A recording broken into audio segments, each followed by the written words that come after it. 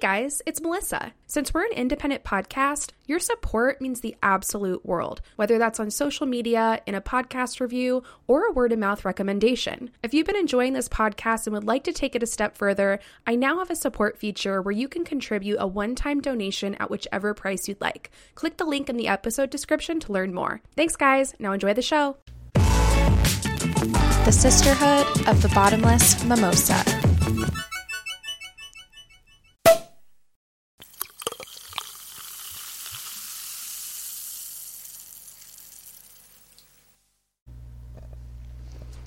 Welcome back, listeners, to the Sisterhood of the Bottomless Mimosa Fuck 2019 edition. Yeah! We are back at ya, coming at ya. It, I know, has been a long time, but we had some issues with, well, life and the ability to record, which we will tell you about shortly. But we know that we've probably got some new listeners from PodCon, which seems like so long ago now. So if you're a new listener, welcome. Thanks for hanging in there. We're super excited to have you here. This is going to be a really interesting episode for you to start on. It really is. And for those of you that thought we quit the podcast, I'm sorry to report back, we didn't. Oh, never. Like, we're doing this till we're dead. We will not be stopped. Ever. I'm going to say now I'm CJ, by the way. And I'm Melissa. Hi, it's us. It's episode, 23, but you might be new. I think it's 22. Okay. No, you're right, it is. It is 22. And I live in Louisiana, New Orleans. It is Mardi Gras weekend, so if you hear marching bands in the background, I live a block off the parade routes. So consider it a Mardi Gras gift from New Orleans to you listeners. Woo! Partay! And unfortunately, I might not have the best audio quality today, so I apologize if I sound echoey and more amateur than normal. I am in a 360 square foot room with absolutely nothing in it but a bed, so unfortunately that's not the greatest atmosphere to record sound. I, for the visual, am underneath a shower curtain made of cloth that I have weighted to my windowsill, perched on my bed, and I'm literally on the ground between my bed and my windowsill trying to get you some more professional sound quality. So I hope it better fucking work. Yeah. So, Melissa, do you want to go into the story as to why we have not been able to record for a while? Sure. Well, as our last episode left off, we'd just gotten back from PodCon. We had the best fucking weekend of our lives. We made tons of friends. We made plans for all these different collab partnerships. We got a bunch of new listeners. We came back home, guns blazing, ready to just take this podcast to the next level. And as luck would have it, as Melissa's life would have it, the universe was like, you know what? Nothing is as fun without a series of obstacles. So, when you get home, I'm going to make sure that I make life as difficult as possible for you to succeed at everything you want to succeed at. Therefore, I'm going to destroy your fucking apartment with an upstairs flood that comes through your ceiling and damages everything you own, and forces you to move out for an entire month, living out of the trunk of your car and shifting between house to house. Boo. So that's the story. But literally yesterday was the 1 month anniversary of the year of the flood. And today I'm back in my apartment. So are you happy to be back? I guess. Sorry. I would be happy to be back in the state of my apartment a month and a day ago. when, like, I had things in here and, like, it was my home. Now it just looks like I, like, snuck into an abandoned building and am squatting. Like, that's what my living situation looks like right now. There's just, like, clothes everywhere and just, like, shit everywhere. Word. Well, I'm glad you're done living out of your suitcase, at least. Me too. What a shit show, literally. Yeah, literally. And we won't even go into that. Don't even need to go there. We're not even going to go there. I think we should just say this one thing for those of you who have been listening for a while. If I forget what episode it was, but there was an episode. It was like the second or first episode. Yeah, it was one of the first, like, 3 episodes where Melissa mentioned the fat Nintendo kid that lived upstairs. He made a comeback in this situation, and that's all that we're going to say. And he is now no longer in the building. No, he is. I'm stuck with them for all of March. Oh, okay. And, yeah, so the fat Nintendo kid who destroyed my apartment is still living above me. In fact, I hope he can hear me right now. Ooh. Curse him. And the Hobbit is also still there, which is the fat Nintendo kid's mother. Yeah, they will be gone in about a month, so I'll really be able to rejoice when that day comes. You have a whole month to hex their apartment. You have a whole month to hex their apartment. You're gonna have to, like, steal me some fat Nintendo kid ass hairs or something so I can perform blood magic. Oh my god. So we thought that I think we both needed to start this episode by just taking a moment to acknowledge that 2019 is a year that is not to be fucked with. And I think, and part of why I wanted to talk about this is that I think this is the case for a lot of people. It's certainly the case for a lot of people in my network. So if you're having a really fucking weird 2019, know that you are not alone. Well, welcome to the shit show. And we're going to be posting weekly episodes from here on out. So know that at least, no matter how shitty this year gets, every Monday night, you will be able to listen to us talk about it. And talk about amazing women who will make you feel better. Exactly. Is there anything else we don't have to, like, spend the whole episode hashing out shit, but is there anything? Well, I mean, I feel like you and I literally have nothing positive to say in this intro. Like, I mean, like, we got to the highest high after PodCon, and then it was, like, plummeted to the lowest of lows, and you and I literally are, like, you know, we're in the tower moment. So I don't even know that we should even be introing. Like, well, here's a moment of levity. So today I went to the doctor's just for, like, a sinus thing, and not that I was super worried, but I was, like, a little late on my period this month, and so I was like, since I'm here, can you guys just take a pregnancy test real quick? Like, given the way this year is going, I just need to, like, scratch that off my anxiety list. Like, could you just quickly do it? So good news, guys, I'm not pregnant. So nice. That's pretty much, like, the highlight of 2019 so far. Like, I wasn't pregnant, guys. So that's fantastic. Extremely optimistic. God, I don't know that I have anything positive to contribute to highlights, unfortunately. Well, so we're going to do something tonight, unless we decide to cut it, that we've never done. We've mentioned tarot multiple times on this podcast. I've mentioned multiple times that I'm into it. I decided I was going to pull some cards tonight. We're going to make it real quick, and if they're bad cards, we're just going to cut it and cheat. For a little 2019 pick-me-up message. So give me 1 second. We can cut this part. I'm going to shuffle the cards.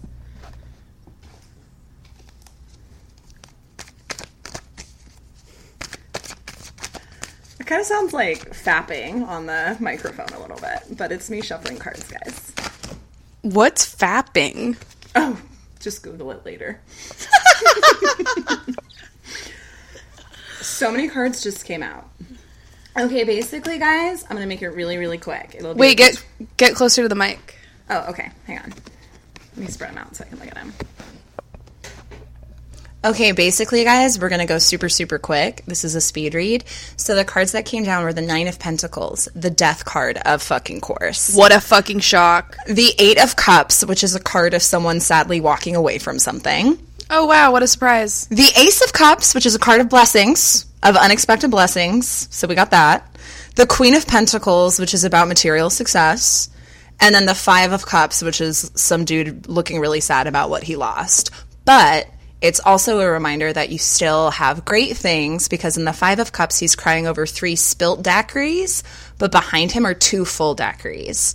So basically, what I get from this reading is that, yes, this year is hard, and there have been some really sad moments, and there will be others, and lots of transformations, and even good transformations can be extremely challenging in the moment. But we have the Ace of Cups down, the Nine of Pentacles, the Queen of Pentacles. These are all really good cards of material abundance and emotional happiness. So just focus on the positive. Write affirmations. I hate when people say that shit when you're going through a hard time. Just focus on the positive. But, I mean, there is something to be said about that medicine. So that's it. The end. I want to pull one more card just to make it funny at the end. Let's take this one. Justice. Great. Go to law school this year, guys. And that's our tarot reading for 2019.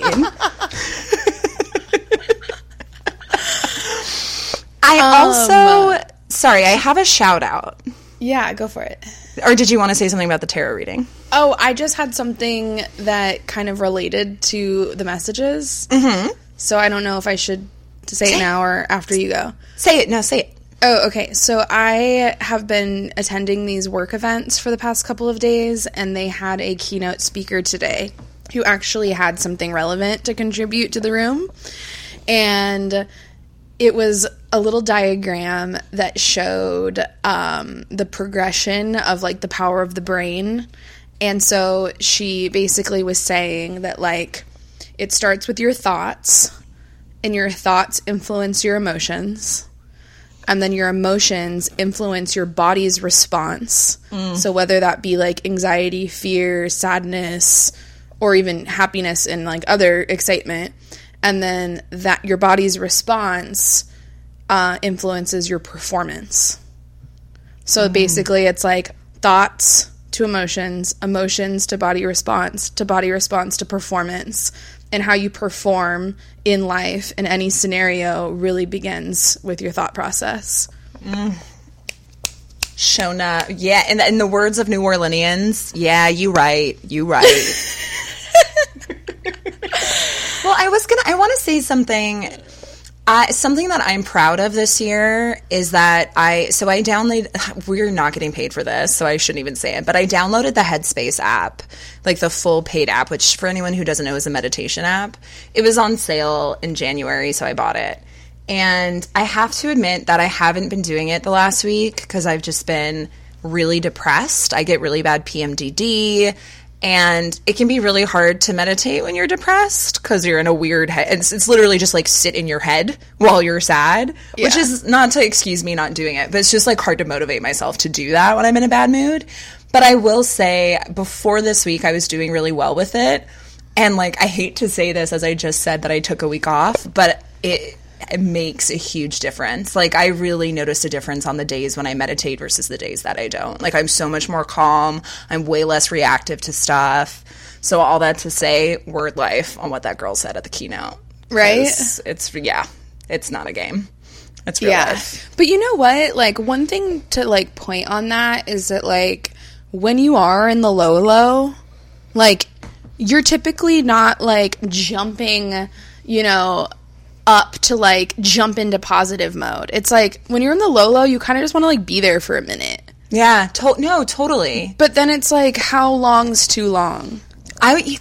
Girl, you read my mind right before. Well, this kind of plays into the woman I'm going to talk about today.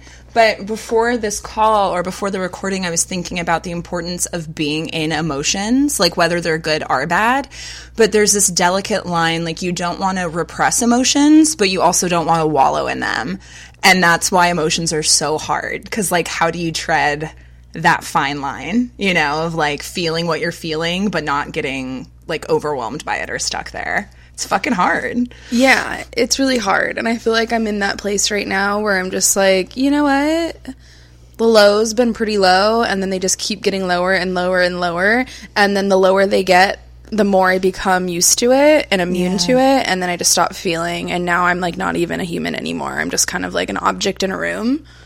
A potato. That's how I describe it. Yeah. I'm just like this potato being like, okay. There's also this thing that happens that I think you're going through right now. We're like, and this was me in 2016, where just thing after thing after thing would not go my way. And it got to the point where I would just like laugh. Like it was just so endless that I would just start laughing every time something went wrong. I'm like, of course this happened. Oh yeah. Like, why wouldn't this happen? Yeah, no, that's what happened that day that my car broke down.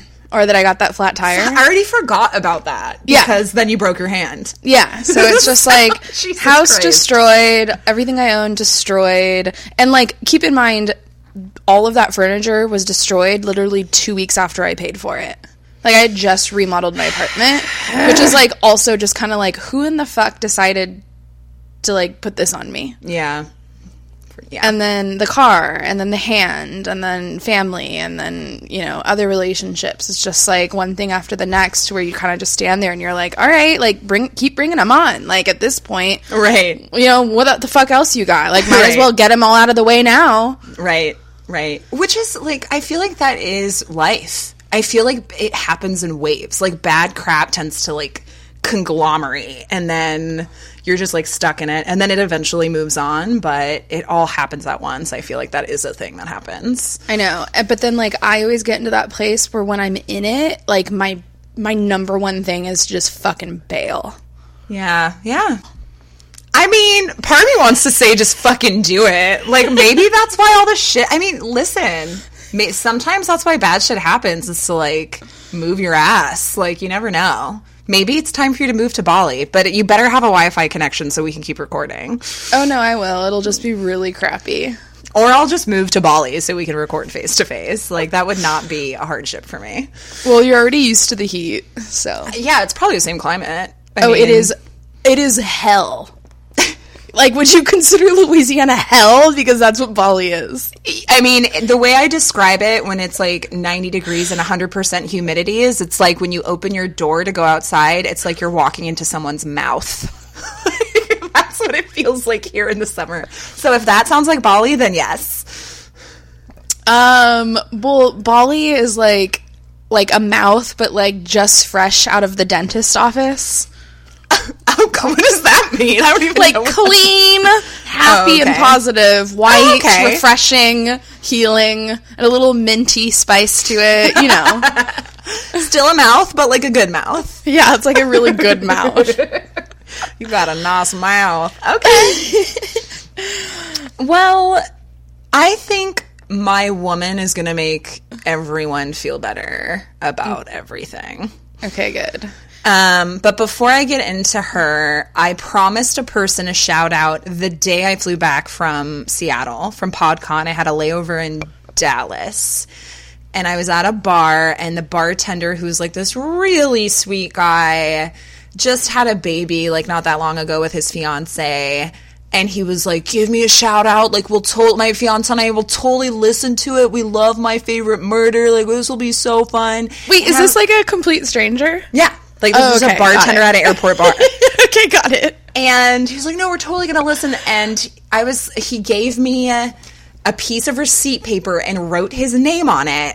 And was like, give me a shout out on your next episode. And I was like, great, it'll be out in 2 weeks. So I don't know if he's still hanging on.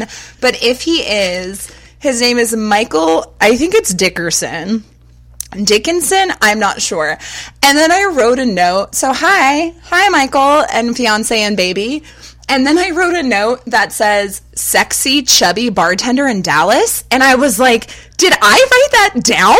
And then I remember he told me to say that.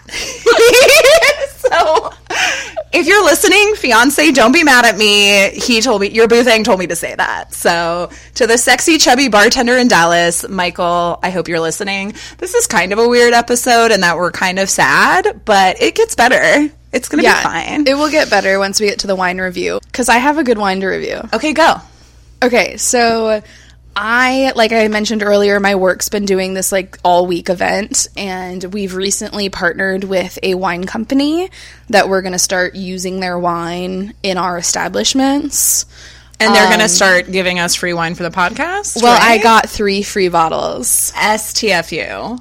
And I'm drinking one of them now. And so first of all, I've never heard of this wine company in my life until they asked to do a partnership with the company I work for. This wine company makes wine that is catered to women, which, like, duh, all women drink wine, but their branding and their product design is catered towards women in that it resembles perfume bottles. Holy crap, that's insane. I wish you guys could see this. They get better because the rosé bottle is a flower top. So, like, you know, like those old school, like 20s, 30s perfume bottles, how they're like glass and they're kind of like a weird Hennessy shaped bottle, and they have those little circular like tops that you like dabble onto your wrists. Yeah. Literally, this entire wine bottle is that. When you first brought it up to the camera, I thought it was a bottle of Patron. Right? Like, it kind of looks like that. Yeah. It had like, or like a Hennessy or like some type of like weird liquor. But so also, it's, which I am not, like, you're like the French guru over here. You know, I can't pronounce any French shit. But I don't even know if I should be saying this on the podcast because I don't want it to relate back to my company. But I don't know how it would. But anyway, so the wine company is pronounced Je ne sais quoi, which I don't know what that means, but it's really just JNSQ. So if I recall from 14 years ago when I took French, je ne sais quoi is like, I think it literally translates to I don't know what, but I think it means something else. Like, the literal translation is I don't know what. But I think it's like an idiom, and I don't know what it is because I'm an idiot. So, well, I'm really excited because I got to actually taste both the Sauvignon Blanc and the Rosé yesterday at this event, and then I got to come up on 3 bottles. Yeah, so I'm really excited. I'll be reviewing the Rosé next week. I'm not really a huge rosé fan, but now I have a bottle and it has a cute little flower lid, so I'll be reviewing it. But anyway, for the listeners, Je ne sais quoi, I don't really know much about them, even though I should since we're partnering with them at work. But they're a California-born Sauvignon Blanc with a French accent. And it says, inside every collectible bottle, you'll find an attitude, style, and a certain je ne sais quoi that's hard to define and impossible to resist, kind of like you. Oh, yeah, that's what je ne sais quoi. It means like that little special something that, like, you can't put your finger on. Like, if like a woman has a particular, like, aura to her, but you can't really describe what it is, that's like, oh, she has the je ne sais quoi. That's what it is. Well, that's what I'm drinking. Good. So you like? It's really good. Awesome. Are you drinking? I'm not drinking wine. I'm not drinking tonight because last night I did mushrooms, and I'm still really trying to, like, hold on to that essence a little bit.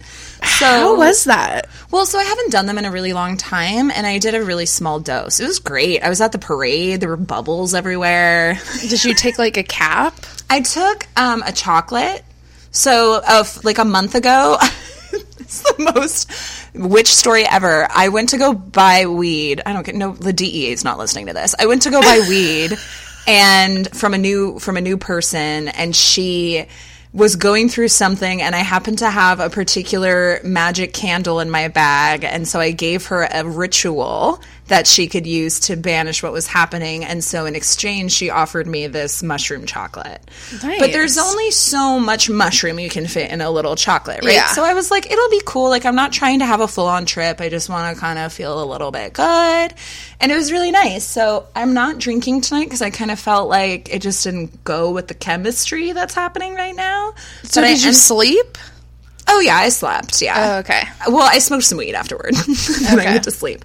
But I'm drinking coffee per usual, and I also took some kava oil, which I don't think I've mentioned on here before. I just started using it after PodCon, but it's like it's a legal substance that you can get at like a head shop, and it's basically like nature's Xanax. So it gives you, it's like a very, you should check it out actually, Virgo. It's like a very mild anti-anxiety substance, and it just makes you kind of feel good, but you don't feel like fuzzy or like messed up or anything like that. And it's an oil that you put in your mouth? You can get it in a couple ways. I have an oil. You can also get it in like powder form and mix it into a tea. Sorry. What did the fat Nintendo kid do? Something like flashed next door and it like caught my eye. Listen, I'm very on edge, okay? I don't blame you. I don't blame you. Speaking of the edge, so you should check it out. It's been used in, it's I think native to Hawaii. So the Hawaiians have used it for years and years for a bunch of different things. That's probably why they live such a holistic and happy life. Exactly. So kava oil, guys. That's my wine review. No bad days. Right. Something about living on the beach. Forgot to tell you, I got a wine glass to go with the bottle. It's so cute. It has a little rose on it. Isn't it cute? Super cute. Yeah, so that's my substance review. Kava oil, coffee, and mushrooms. And weed. 4 different things at once, guys. It's great. I'm not on weed now, guys. I'm here for you. Okay. So should we start? We should start. Okay. I'm going to go first, even though I went first last time, because my woman is a really good follow-up to the depressing intro of the 2019 episode. And I've decided I need to stop saying I'm so excited about my woman, because I say that every week, and instead I should just start saying, this is why I'm so excited about my woman. I am excited about her because I can almost guarantee that nobody who is listening to this will know who she is. Like, you don't really have a reason to know unless you're in her field. And she also has some personal overlap with me, which was super powerful. And her story is like full on phoenix rising from the ashes. So I struggled with how I wanted to tell her story, but I decided that I'm not gonna tell you like what she's known for yet. I want to tell her story in order. So we're just gonna like start talking about her life, and then we'll get to why she's so badass. Heads up, I said Phoenix rising from the ashes. The first part of the story is gonna be dark and sad, but stay tuned because it has a very happy and very triumphant ending. So okay. we're gonna end up in heaven, but we're gonna have to go through hell first, which is perfect for 2019. Oh yeah, cool. So, this is a really important one for me. The woman that I will be covering today, as you like bust out your scroll. I'm old school as fuck. I literally have a journalist notebook. But I am going to use the computer for quotes if I don't accidentally shut it down.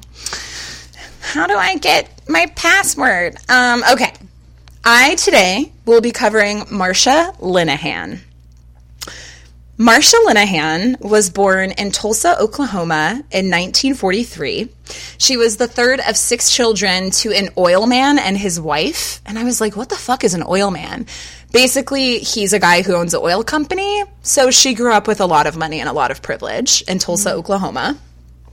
But she grew up in Tulsa, Oklahoma. So it's kind of like you win some, you lose some. She was a very bright, talented young girl from Jump, an amazing student, natural piano player, but she has since said that she felt very inadequate when compared to her other very attractive and very accomplished siblings. And during her childhood, she was also a deeply troubled child. Seemed to have a lot of mental health problems, had problems with self-harming. And this was back in the 50s and 60s, which was like not a fun time to have a mental health problem. Mental health wasn't even a term that was around or widely used back then. Just not a really cool time to have problems. People didn't know what to do. So her family kind of just shrugged it off. They were like, whatever, you're young, you're troubled, you'll outgrow it. Until she became bedridden with headaches due to depression in her senior year of high school. So thankfully, because her family presumably had some resources, I assume, like I didn't read anywhere that her family was rich, but if her dad owned an oil company, I think we can assume he's pretty loaded. So eventually a psychiatrist recommended that she go to the Institute of Living in Connecticut, which was this, and still is, this very well-known, I think kind of hard to access mental health facility in Connecticut. So I think it's kind of a place where like richer people go. But she gets sent to the institute where doctors diagnosed her with schizophrenia at the age of 17.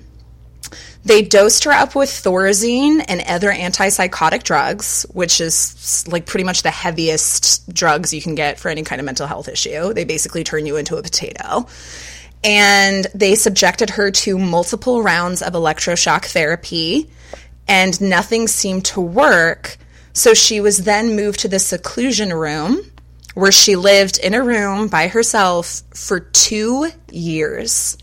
She lived in a mental hospital for 2 years in the 1960s. So, like, just imagine. And she was 17? And she was 17. So just imagine that shit. Probably not a good time. During her stay, she regularly attacked herself. She would burn herself with cigarettes. She would slash her arms, legs, and torso with whatever sharp objects she could find. Once she was moved to seclusion, where she had no access to cigarettes and had no access to sharp objects, she then changed to banging her head very hard against the walls and floor.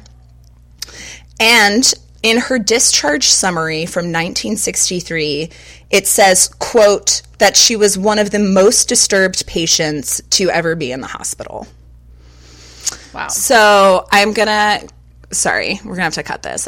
I need to read a quote now. See, this is why I do everything on a notepad. It's really hard. Okay.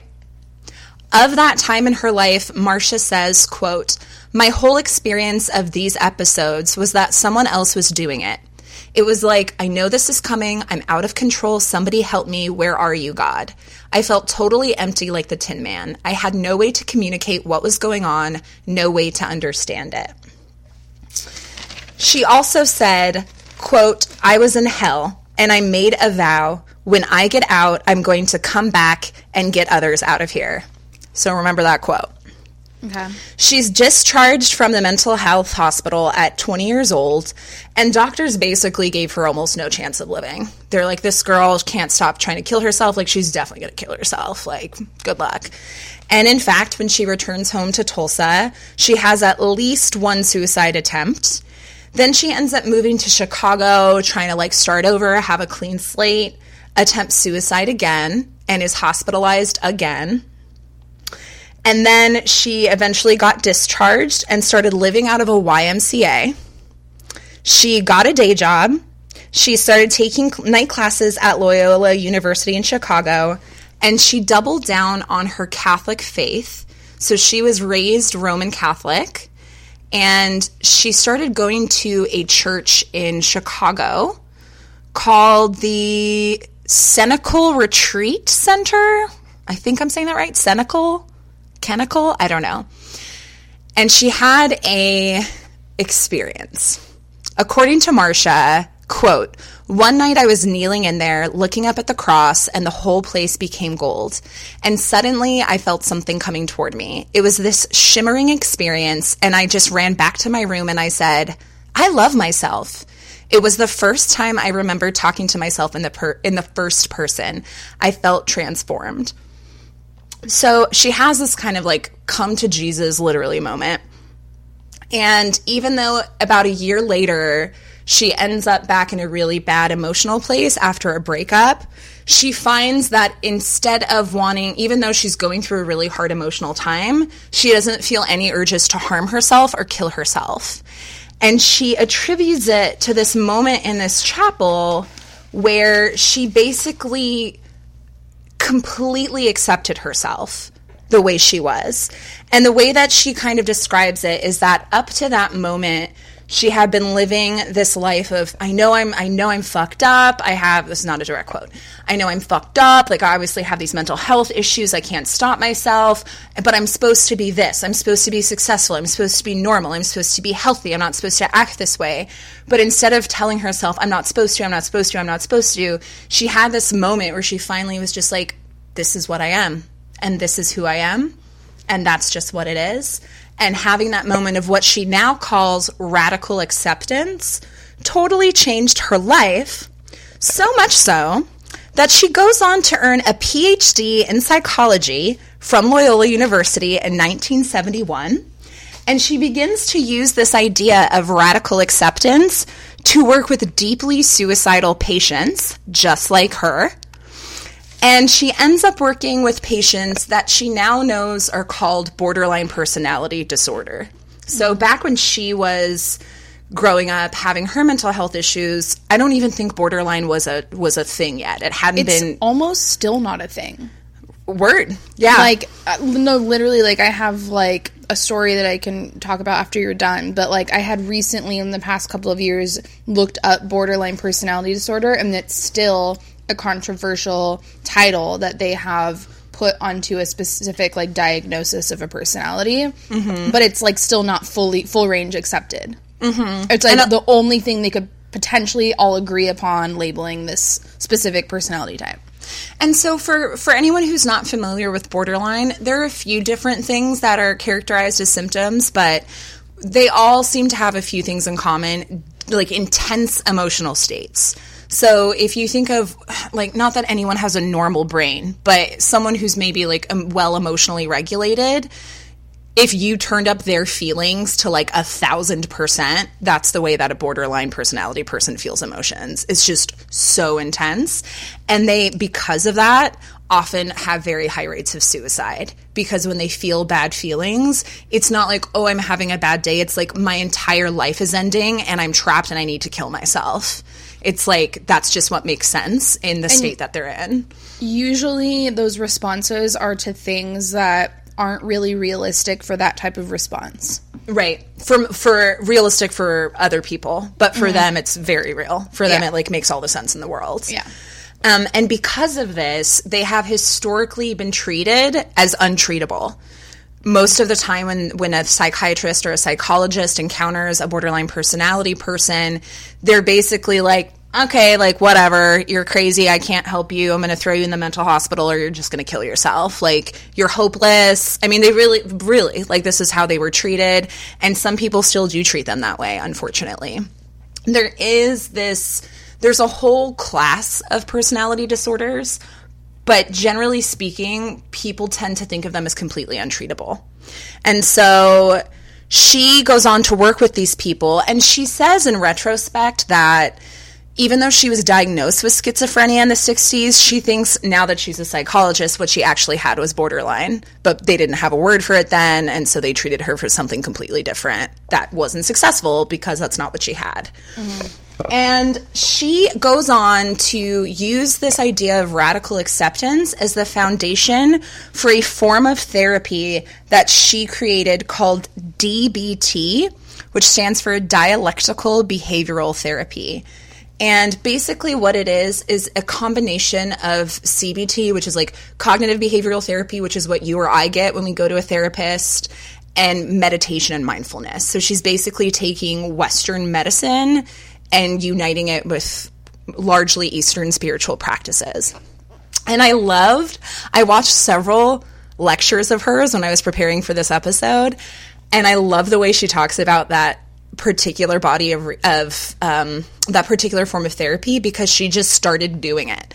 People were like, you don't have any evidence this is going to work, like, you can't just start treating people. And she was like, I knew it was going to work because I did it to myself, basically, in so many words. And she was like, so I just started doing it, and we built the body of evidence as I went.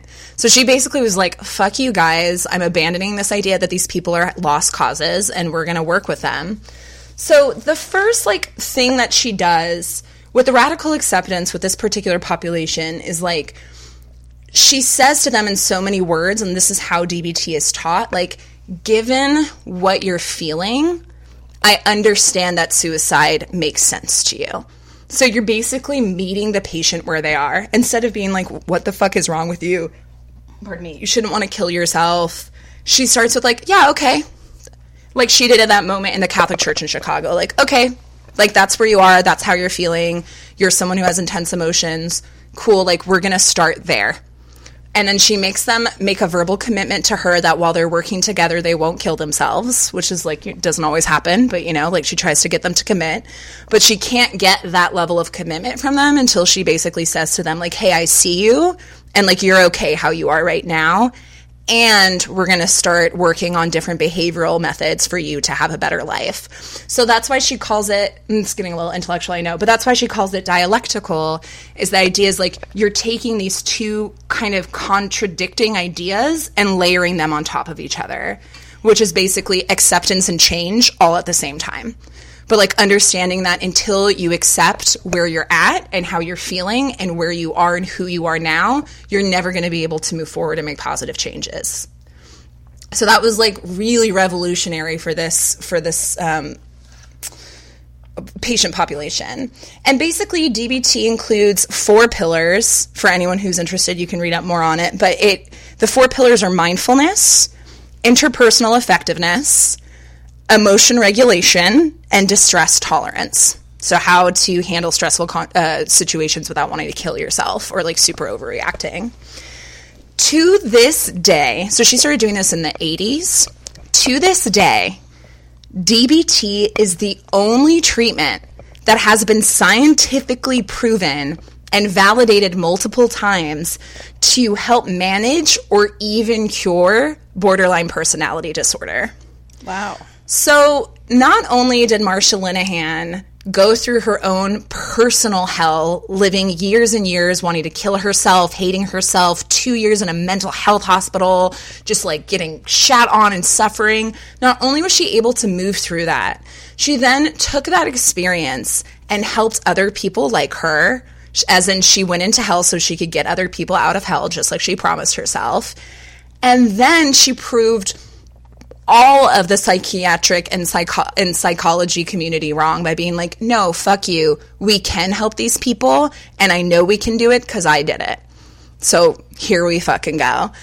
God, like I have so much to say about her. So I found her by just like researching. I have a lot of mental health problems is where I'm about to go. So strap in, guys. Like I have dealt with depression, anxiety my whole life. I had a really crazy upbringing. I've got a lot of like complex PTSD. I've been in therapy for a long time. So I'm like often reading up on different healing modalities and, you know, like trying to get my fucking mood and brain right. And when I read her story, like I cried. It meant so much to me to read a story, not only of someone who went through that and survived it, but came out the other side and made it her life's mission to stop the suffering of other people who were going through what she had been through. And it just like, it gave me so much hope that I could like, that, you know, this idea that like you go through terrible things and they suck so hard, but there can be a way that you can transform that into amazing experiences, that you can take that shit and channel it into something that can help other people, that can literally save other people's lives. And I actually, like, you don't know this about me. I've been hospitalized for suicidal ideation 3 times in my life. Once when I was in middle school, once after my dad died, and once after we graduated college. So this is something that is like super near to my heart. And it's just, there's something so special about someone, it's just different to be coached by someone who's been through what you've been through. And it makes perfect sense to me that she would be the person to prove this community wrong and to be like, no, we can save these people, because no one who hadn't been through that experience would have been able to do that, because it just doesn't make sense to them. Like their brain doesn't process things the way that those people do. And I also wanted to say, to like get personaler, more personal, like if you aren't someone who deals with like mood disorders, or you've never dealt with the idea of like wanting to kill yourself, I think to this day in our culture, there's this idea that like you're making a choice to feel that way, or like you're just not trying hard enough, or like you're not writing enough affirmations down in your journal in the morning, or you're not meditating long enough. And it's like, yes, there are things like that you can be doing to improving your mental health, but people who have mental health issues aren't choosing them. Like, when you, like, no one wants to live a life where it makes sense that when they're in pain, they want to kill themselves. But I do feel like culturally, we still haven't gotten there. Like, we still don't get it. I think it's just human nature for you to think that people think the way you think. Which, like, how could you not? You can't put yourself in someone else's brain. That's why we get in fights. That's why relationships fail. That's why we have communication breakdowns. We think other people think the way we think. And that's just not how it works. And so, for me, this was a really personal story because it was like, oh, like, she's like my new hero. Like, she gave me so much hope that I could take whatever pain I felt in my life or whatever pain I'm moving through now as I'm going through this like weird depression, and that you can take that and make something really beautiful out of it and not only help yourself, but help other people too. And I just think that story is so badass. She, in 2011, quote unquote, came out in a New York Times article. So people did not know that she had been through this. Like, she didn't make that part of her research. She didn't make that part of her career. Like, she kept that to herself because that's not the kind of stuff you share. Like, people are really weirded out by that stuff.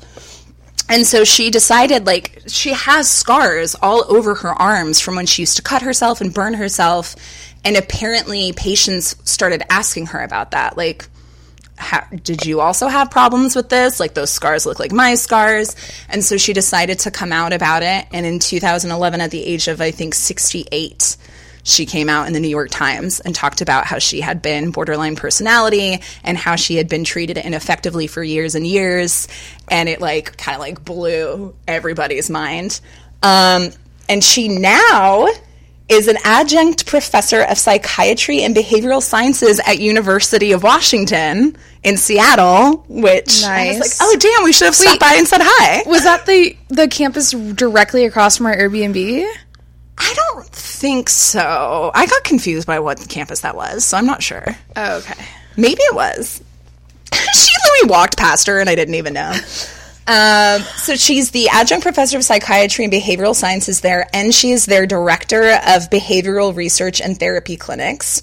She is still alive. She's, I think, 75 years old. She lives in Seattle with her grown adopted daughter and her son-in-law. And again, she's just, I think she's just badass as hell. In her lectures, you can tell, like, she's got fucking attitude. Like, this, you know what I mean? Like, she's someone who's been through hell, so she's just, like, completely unfuckwittable, you know? Yeah. Like, and she, like, that idea of, like, I'm just going to start building the evidence. I don't need to get this signed off because I know it's going to work. I love that. She also does something that's totally nuts. She makes herself available to her patients, like, almost 24/7. Wow. And that's something that she calls on people to do who work with highly suicidal patients. Mm-hmm. She was like, I love it. She was like, in one lecture, she said, I don't know of any more imbalanced relationship than that between a therapist and a patient. It's like the only time you're allowed to communicate with me is this 1 hour once a week. Yeah. And she said, it's weird, right? It is weird. And she was like, for some people, that's fine. But for people who are wanting to kill themselves on a daily basis, that's not good enough. And we need to be available to these people because that's the level of care that they require. And if you can't do that, then you shouldn't be treating suicidal patients. Yeah. She also, something else that she does that I think is really cool with DBT, there's two components. So the patients go through this whole therapy regimen, and then the practitioners go through it themselves separately with other psychologists. Because, as you might imagine, treating highly suicidal patients is insanely stressful and traumatizing. So she makes them go through it while their patients are going through it. Mm. And they have to work with a team of therapists who do DBT, and they all make an agreement together. I thought this was super powerful, that if anyone loses a patient to suicide, the whole group counts it as a loss, so that one person doesn't have to shoulder all of the burden of that by themselves. Yeah. Which I think is so fucking cool. So she's just like, she's thought of everything. She's been through so much. She's so emotionally intelligent, obviously a really bright woman, and she's just dope as hell. And I have a couple thoughts. Yeah. So you know who she reminds me of? Which, like, totally different stories, totally different life experiences, but the way that she has allowed her life experience to inspire her to help others that experience the same thing as her literally gave me, like, an instant connection and relation to Temple Grandin. We're like, kind of, right? Yeah, totally. Where, like, Temple Grandin grew up with autism in a time where autism was not really even totally accepted as a medical diagnosis, I guess, or I don't know the terminology behind it, but it was still, like, being researched, and, like, they never even actually diagnosed her with autism until well into her 40s, but she knew that she was living with some type of disability to a sort that was different from the regular generation of people and society of people. And then she was like, but I know what I'm going through, and I know that I can fix these other things that go through it too.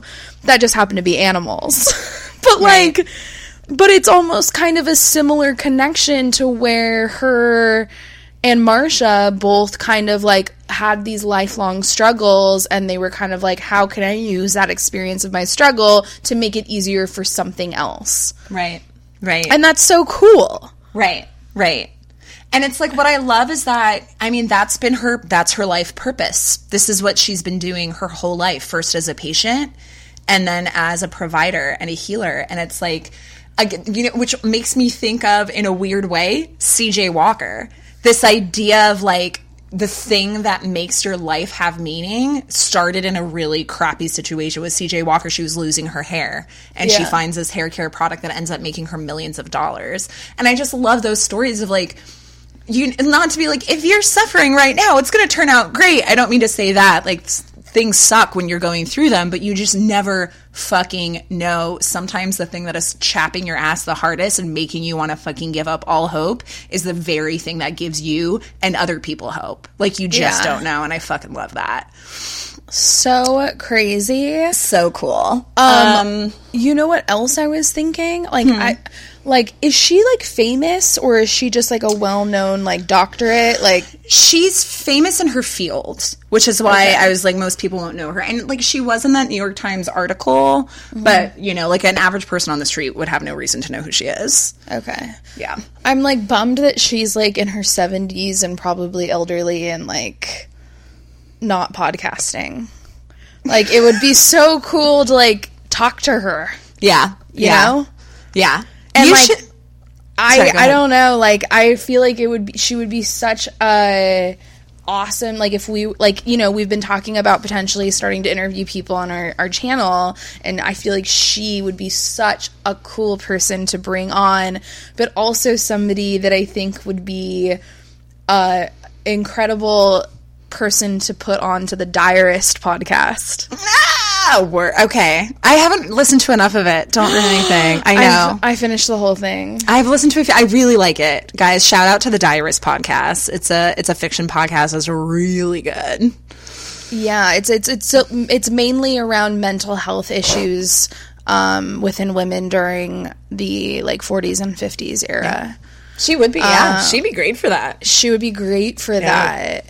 Which, by the way, people, the Diarist wants us on their podcast, so that's to come. I'm like, I got plenty of mental health issues to talk about. Really do, though. They emailed us, and they were, like, trying to set up a recording at the exact day that my apartment was destroyed. I know. Wait. Oh, no, sorry. No, keep going.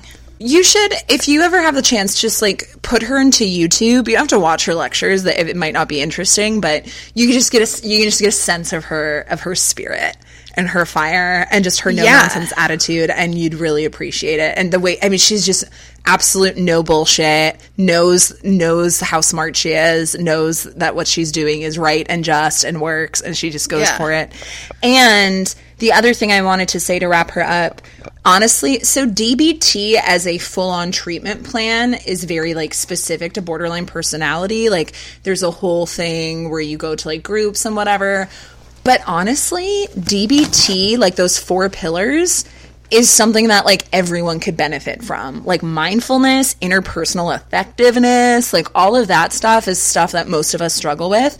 So I literally bought a DBT workbook. I don't have borderline, although after I found out about borderline, I, like, talked to my therapist. I was like, do I have borderline? She's like, no, you're an idiot. No, I don't think you do. You don't have borderline. But I was like, but I'm so emotional. She's like, yeah, because you have mood problems, you idiot. Crazy stuff, guys. So, yeah, check her out. Marsha Linehan. She's the bomb. And again, if you're someone, you know, obviously if you are someone going through mental health problems, like, reach out to a therapist. We don't have PhDs. We can't counsel you.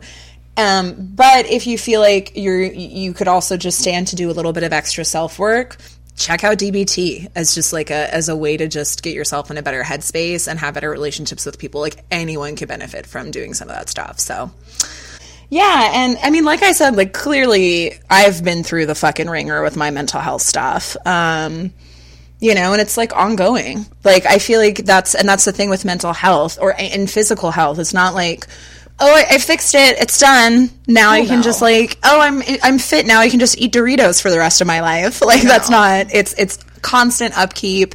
That is definitely worth it. So, it really is. Do the work. And Jesus Christ, if you can access therapy and you're not in therapy, I'm gonna need you to get in therapy immediately, please. In this day and age, everyone needs it. Yeah, like, every single one of us. I haven't gone to therapy in a couple of months. Partly because my fucking therapist, like, totally, like, fucked up and told me she booked my appointment and then she didn't, and then now it's like, oh, I can't get in till this date, so it, like, turned into a whole thing. But no, I've been, like, irking. And of course, like, all this, like, turmoil comes down at the time where I don't have appointment set, and I'm like, I need to get the fuck in there ASAP because, like, I'm gonna go crazy. Yeah.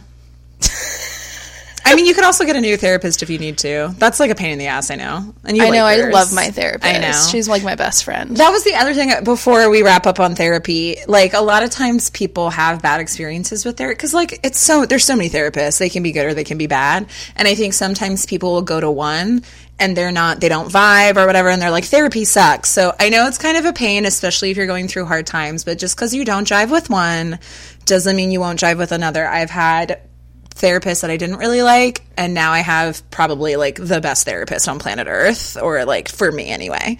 So they're out there. Just be vigilant. I'm supposed to guess her zodiac sign, and I couldn't even fucking tell you, dude. Like, so this one was cool for me because I knew about her before I knew her zodiac sign. Like, because I was reading up on her before I even decided to cover her. Mm-hmm. It would not have been my first, second, or third guess, but I can kind of maybe see it, so I don't know. Okay. Let me know if you want any. I'm going to shoot out some guesses. Okay.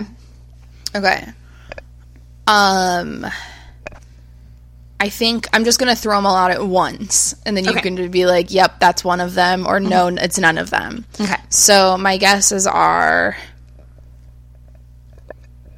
Capricorn, Virgo,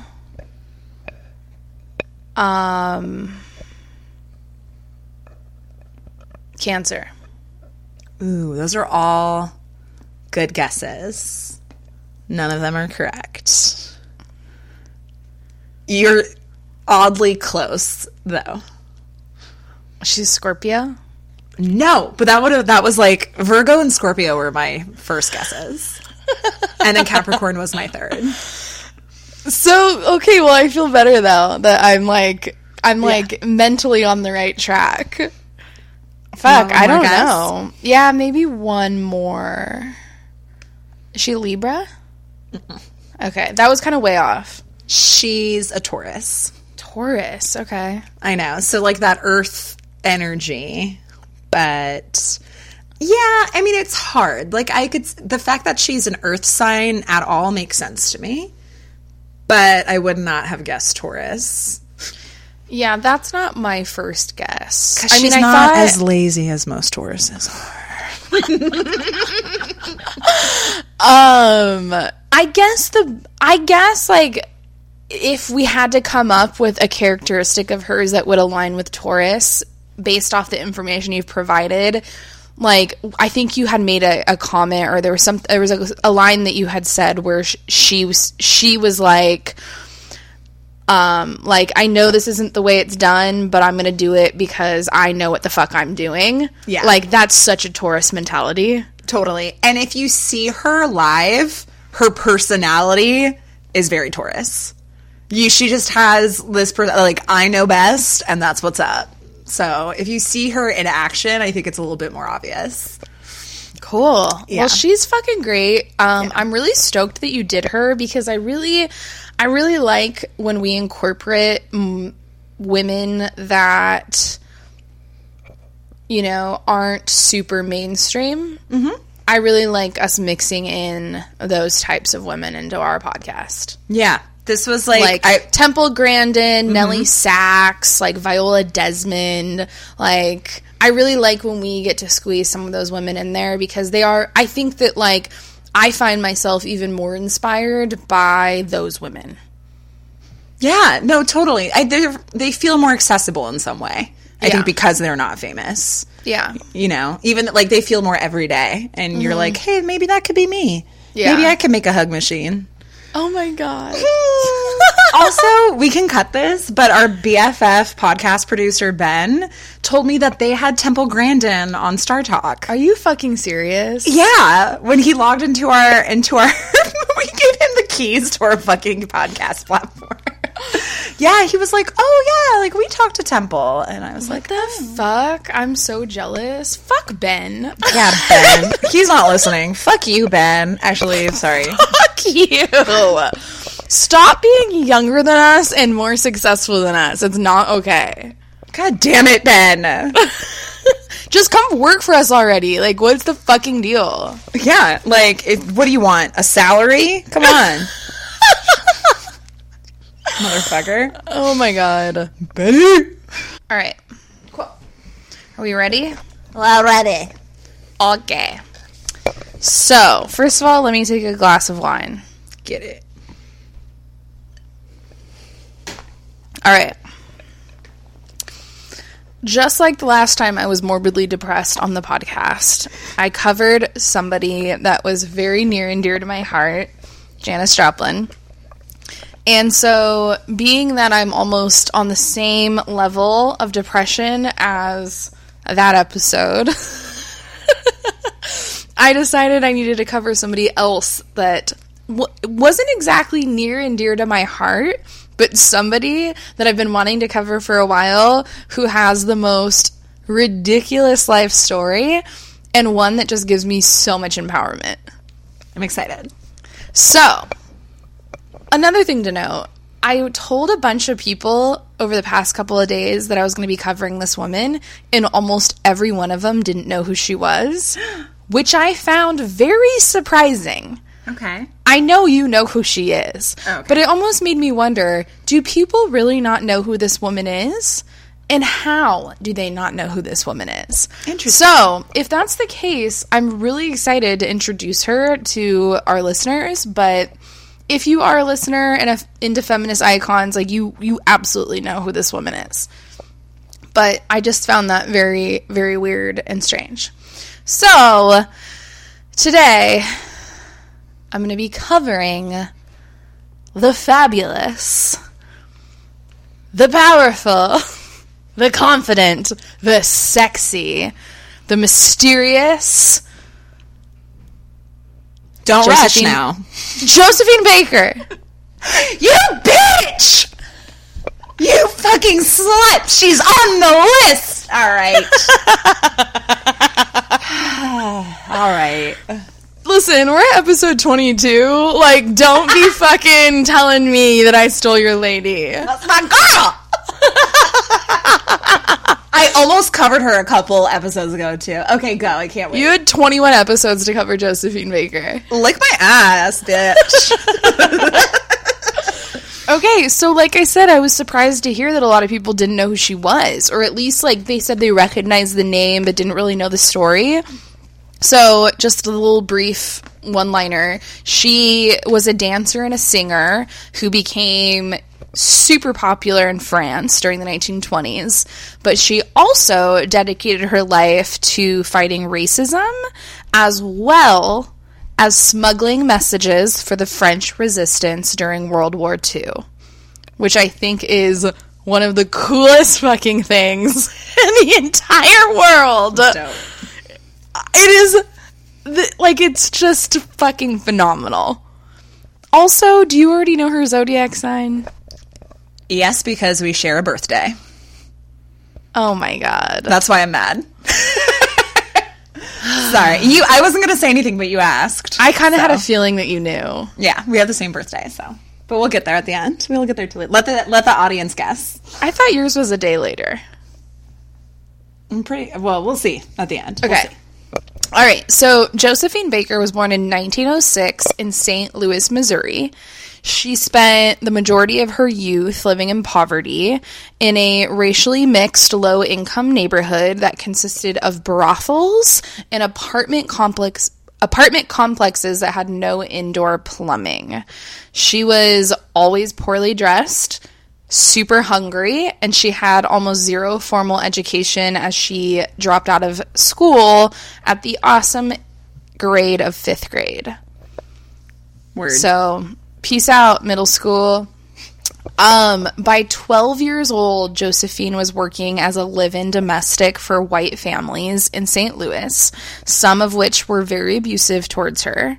And by 13 years old, she was working as a waitress.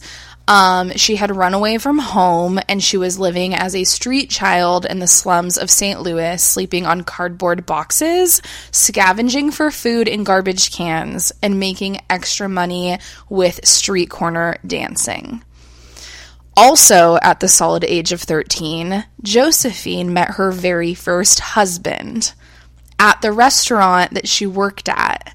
13 years old. Wait, do we know how old he was at the time? No. Okay. But Probably, you know his ass was old as fuck. Yeah, probably really gross old. She was working at, like, a club. So he was some crusty old piece of shit. But you know what? Club crab. I didn't look into it because she's had 4 husbands and a million female mistresses. So it's like, bye, bitch. Bye. Like, no time for your fucking info. We're on Josephine time, you know? But, I will say his name was Willie Wells.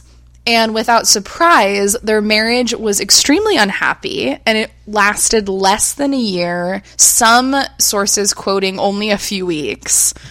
And she left him, and she found work as with a street performance group that was called the Jones Family Band, and they began touring the United States.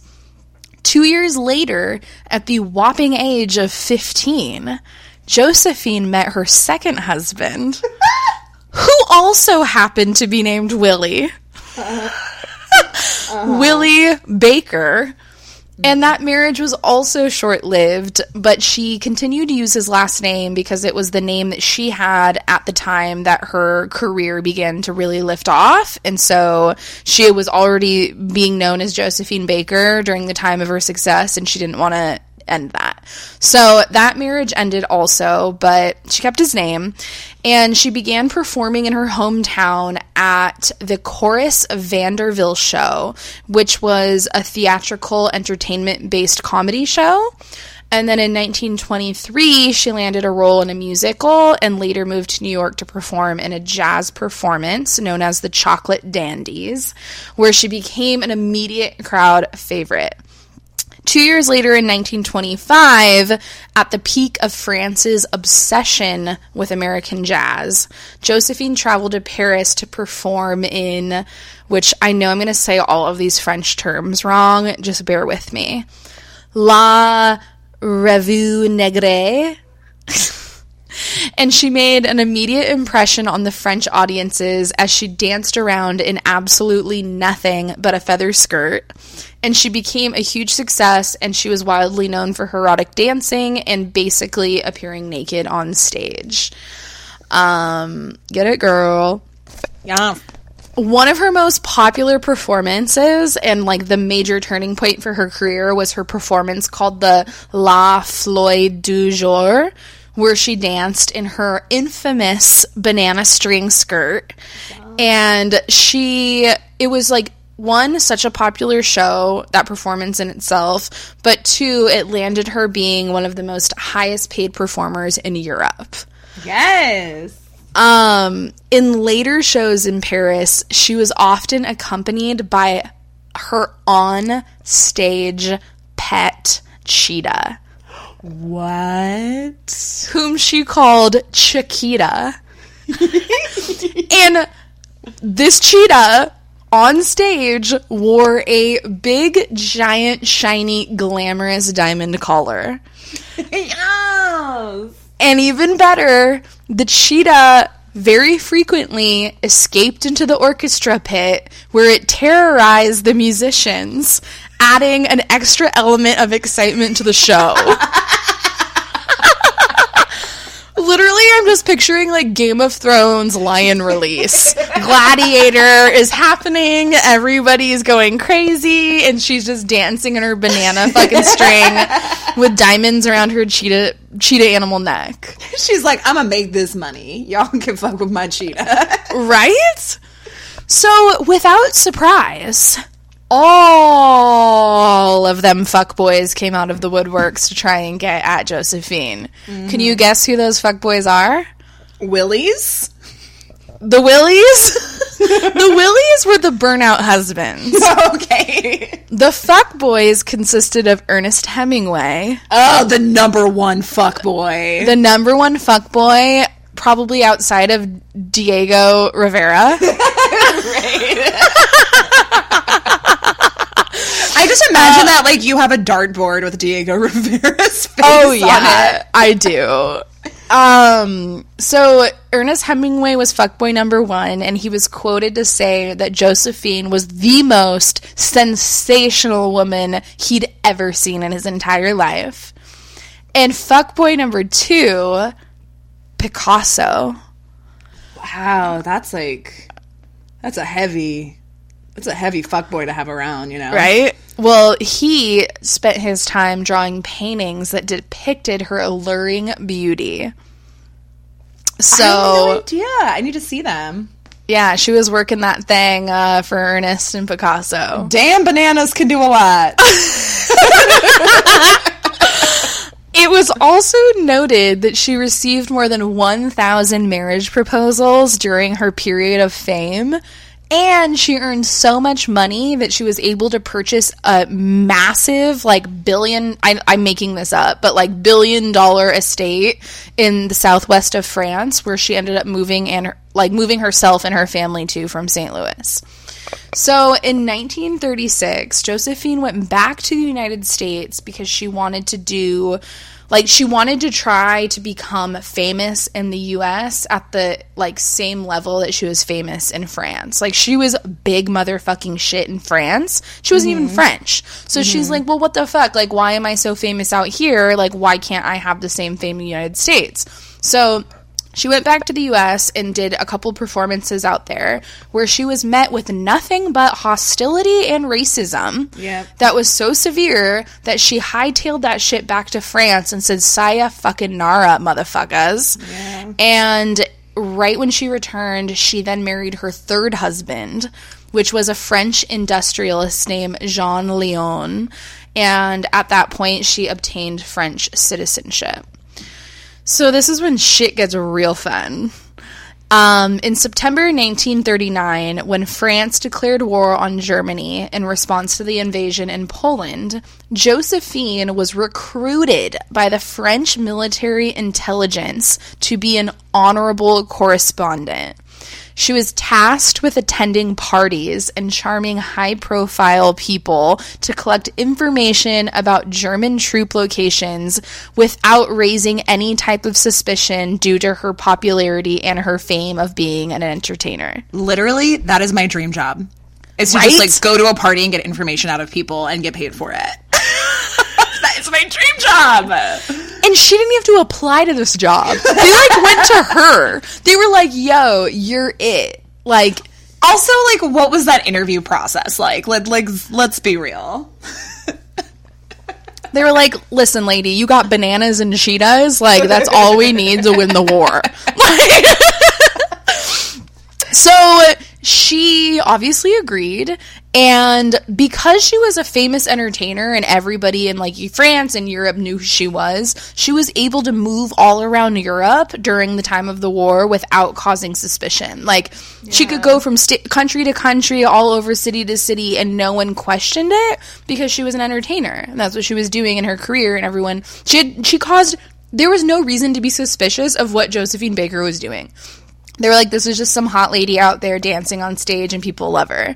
Right. Little did they know, she was, like, giving fucking, like, booty twerks to, like, Japanese men and, like, listening to all their drunken, cigar-infused banter about how they were gonna, like, kill countries, and she was, like, taking that shit back home. God, that's so awesome. Don't you, like, isn't that, like, your dream? Yes. It's literally my dream. I, like, want to be a spy, but not the kind that, like, has to be in shape, you know? Right? So she was carrying information to England about airfields, harbors, and German troops in the west of France.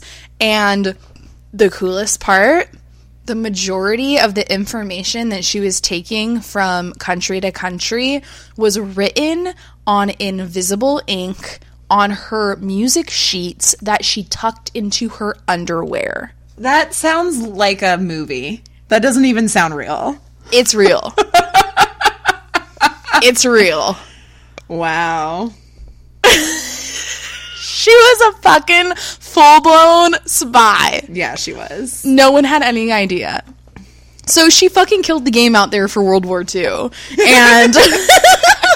Between her and Julia, like, her and Julia Child saved the world. Right? So after the war, she obviously received, like, a bajillion French awards. And she spent most of her time living in her, like, massive billion-dollar estate with her family. And in 1947, she married her fourth and final husband.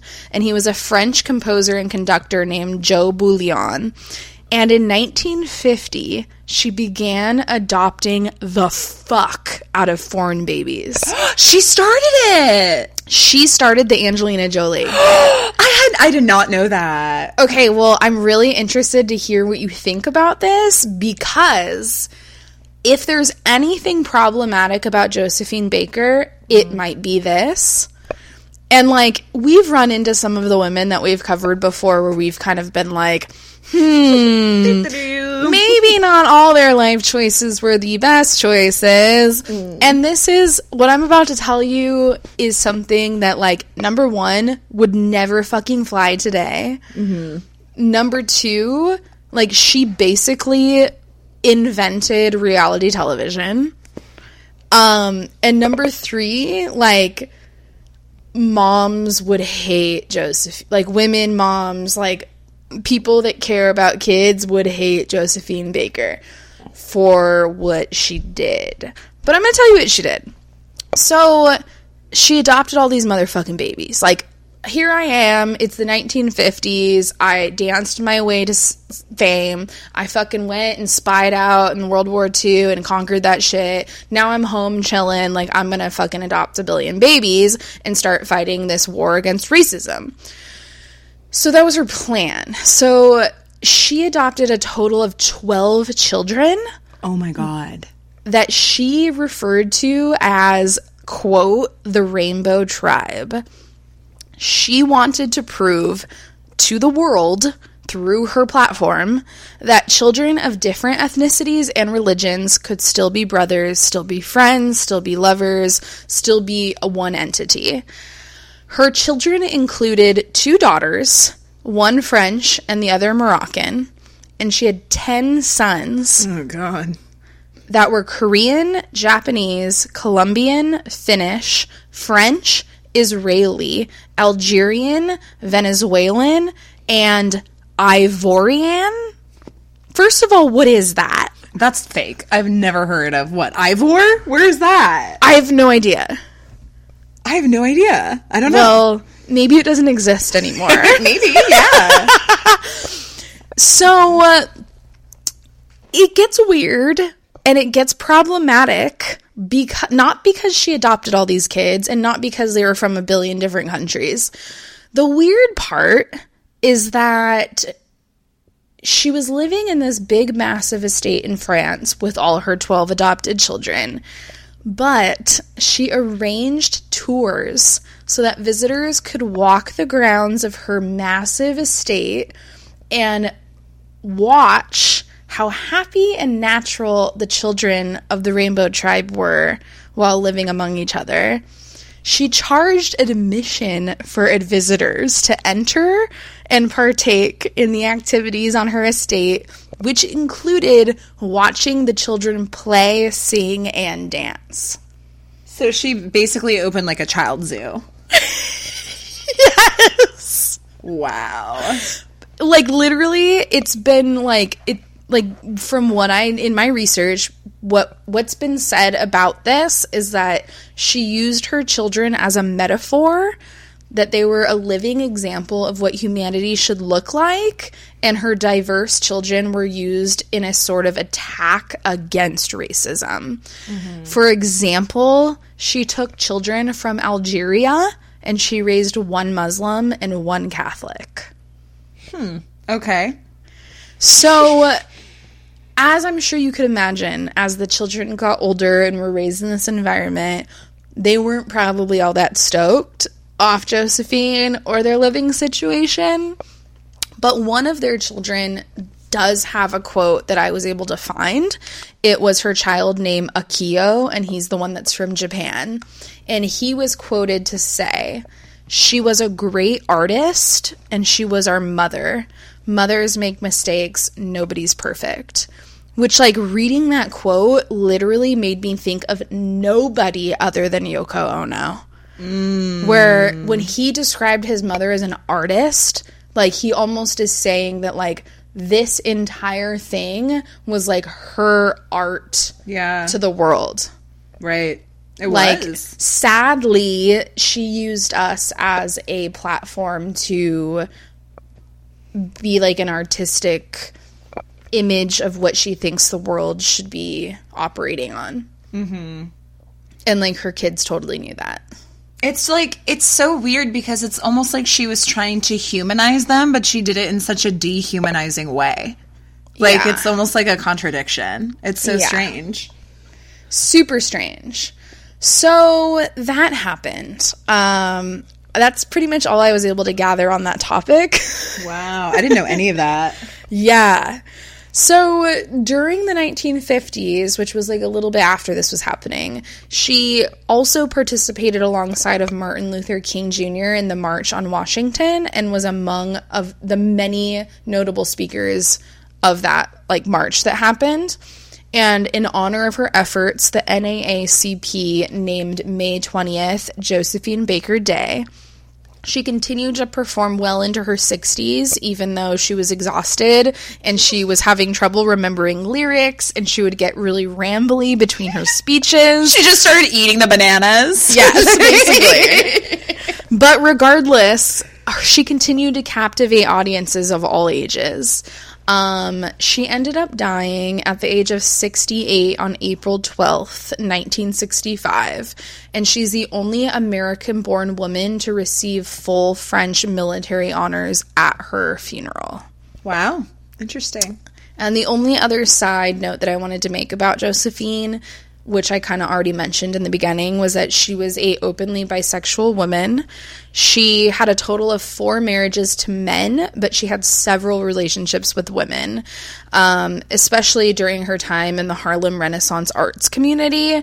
One of her relationships was with the blues singer Clara Smith, on top of her many marriages and other many affairs with men and women, and the two combined.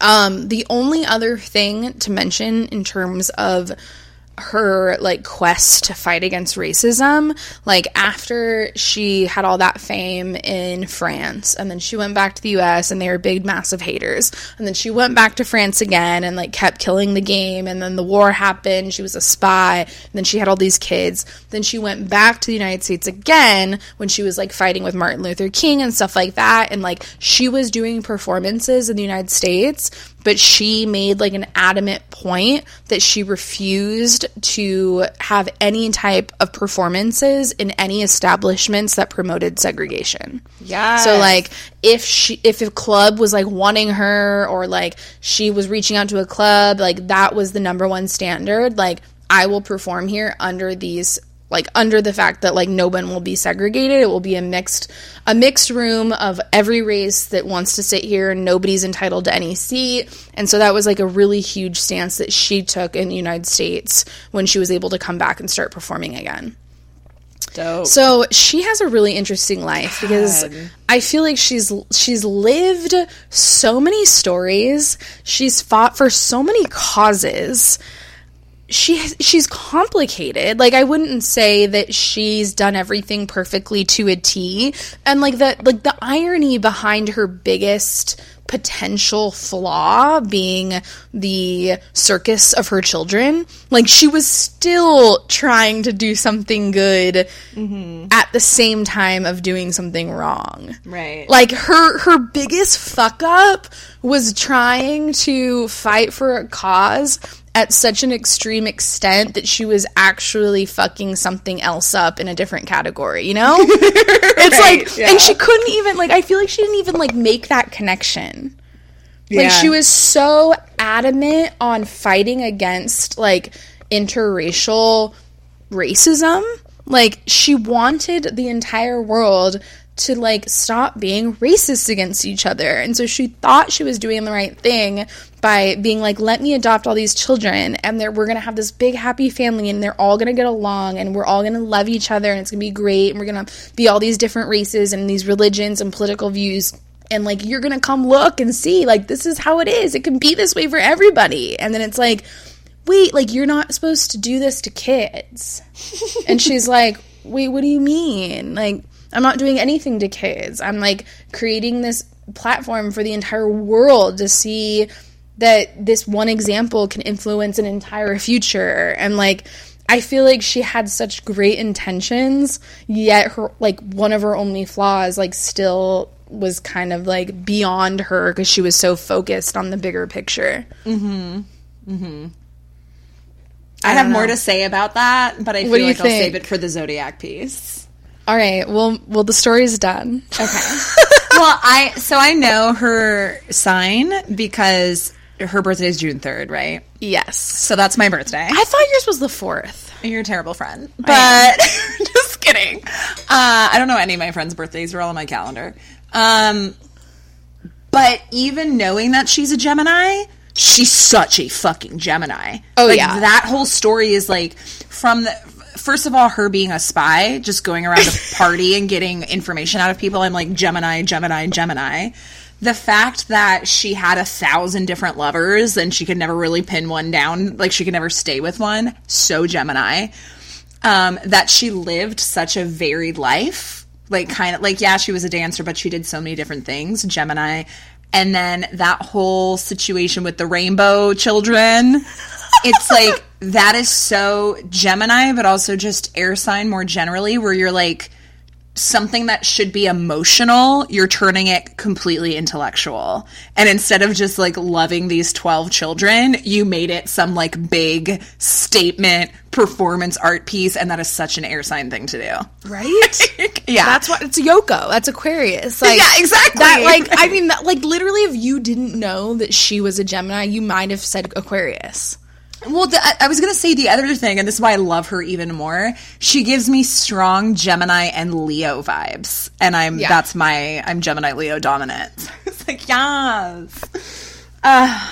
Do you think it's weird that some people don't know who she is? Well, I mean, not really, because, I mean, I know who she is. One, because, like, we have all these books about women, and I know she's in the Anne Shen book. But the main reason I know who she is because we share a birthday. Yeah. You know, and that at some point in life I read that in a book somewhere. But I think she's just on that line of, if you're not someone who, like, actively consumes media around women, like, you might not know who she is. Because she, you know? I think, I wouldn't say I've grown up knowing who Josephine Baker is, and maybe I know her because of, like, San Francisco State, or, like, somehow through the path of me studying sociology and, like, women, and just, like, I also, when I was at San Francisco City College, I studied, like, gay and lesbian art literature, and I think she came up, as did Gertrude Stein, which they were, like, the same generation. But what pisses me the fuck off is that, like, if I were to go into my office full of women, which, like, I'm not talking shit on any of them, this is just a societal problem, but if I were to go into my office full of women in 2019 and say, who knows Ernest Hemingway? Me. Who knows Picasso? Me. Who knows Josephine Baker? Right. Crickets. Right. And the fact that both of those motherfucking men praised the ground she walked on, and no one knows who the fuck she is, like, that pisses me off. Well, it also pisses me off that also, I bet you, even if they were like, yes, I know Ernest Hemingway, none of them have read any of his shit, because, like, why would you? So, but you just know him because he's famous, because he's a guy, basically. But, like, he's a white guy. He come from... Well, actually, I don't really know all of Ernest Hemingway's life from day one to day dead. I know he was a big fuckboy, and I know he was an alcoholic, and I know he just fucked all the women in all the world. But was he out there in World War II spying around in his panties with invisible ink on a music sheet? No. He was drunk as shit, and people were dragging him out of bars by his ankles. He, like, impregnated 1 billion women, never fucking stuck around, like... God, what a trash monster. It just, Jesus like, pisses Christ. Me off that, like, you know, we know Ernest and Picasso, no one knows Josephine. They were the same time period. Yeah. They were the same group of artists during that, like, huge burst of, like, poetry and music and painting and, like, literature. Like, they were that, you know? Yeah. She was that. And I bet you, like, she's more well known. I bet you she's more well known in France, too. And maybe that's why. Yeah. Maybe that is why. But no, I hear ya. She deserves way more recognition. And, like, honestly, she might be the most interesting woman we've covered in the sense of, like, just all the different stuff she did in her life. She's got to have one of the most jam-packed lives of any of the women we've covered. She had 12 fucking kids. It's insane. And I don't think she gave birth to any babies. I love that piece, that she was like, I ain't gonna wreck this body. No, right? Fuck that. Also, like, she inspired people like, Mike Tyson to, like, get leopards and, like, get lions. Oh, yeah, I forgot that he had, like, one big game cats. Yeah, but you know how, like, in the early 2000s, like, every, like, African-American rapper, boxer, athlete, whatever, like, decided they're all gonna get, like, exotic animals on their estates. Like, yeah, that started from Josephine Baker. Motherfuckers. She also started the first, like, what was that stupid reality show, Kate plus, like, 28? Uh-huh. That was basically Josephine Baker. She invented everything. So yeah, you obviously revealed she's a Gemini. I mean, it was either going to be Gemini or Aquarius. Yeah. That's about it. Yeah. Or I maintain Leo just because she was a performer. But yeah, that's true. I feel like she has Leo in her chart somewhere. She for sure has to. Yeah. She's so good. Like, she's so great. She's so good. I love her. I know. Big ups, Josephine. Big ups. Pour one out for ya. I love it. Should we end on... I would ask if you had a woman of the week, but... You know damn fucking well I have no women of the week. You know what? My woman of the week is me. There you go. Woman of the month. Yeah. Woman of the life. There you fucking go. I feel like I've just been, like, punched repeatedly in the face for 29 days, and I think I've handled it really well. So I'm my woman of the fucking month. Cheers to that shit. Lift my coffee cup, too. Cheers to that. Do you have any? Well, mine is someone I've probably already done, but is appropriate, which is my therapist, Tanya. Just because I covered a therapist today, and because I told Melissa this, I saw her today and I was much better, probably because of the shrooms I took last night. But last week when I saw her, it was the kind of therapy session where I walked out and I was like, oh, I think that was like harder for her than it was for me, because I was just such a wreck. I think she was just like, I mean, like, you work with a client long enough, you're going to care about them. Like, you're still a human being. And I get along with her really well. And she just looked hurt at the end of the last session. So when I saw her today, I like made a joke about it. I was like, yeah, like you looked, you looked real tore up at the last. She was like, yeah, I canceled all my appointments after you. She was like, no, she said, just kidding. Like, she was just fucking with me. But so shout out to Tanya for putting up with my depressed ass for the last 2 or 3 months as I've been dealing with whatever this is. And also just because, as I said earlier in the episode, good therapists are hard to find. So when you find one, hold on like hell. So yeah. Thanks, Tanya. I know I highly doubt you're listening. I hope not, for your own sanity. But oh my God. That's my woman of the week. Okay. Yeah. Well, we will be picking up as usual. So you'll be hearing this Monday, March 4th, and we'll be recording weekly and uploading episodes weekly. So, yay! Sorry my house was destroyed in a flood and we couldn't record, but you know what? That's life. We're back. Backstreet's back. All right. And if you've made it this long and you were new to the podcast and this was your first episode, like, you're already a super fan and we love you, hit us up, mimosasisterhood@gmail.com, subscribe, leave us a review, but only if it's nice, and follow us on Instagram @mimosasisterhood. And Twitter. Oh, shit, I forgot we have Twitter. Have we used that? Yes, I'm still using Twitter today. God, you're doing great. I'm doing great. You want to know who one of our biggest engagements on Twitter is? Is it Sexy Pillows? No. Who? It's the Awkward Screw. Do you remember them? Oh, uh-huh.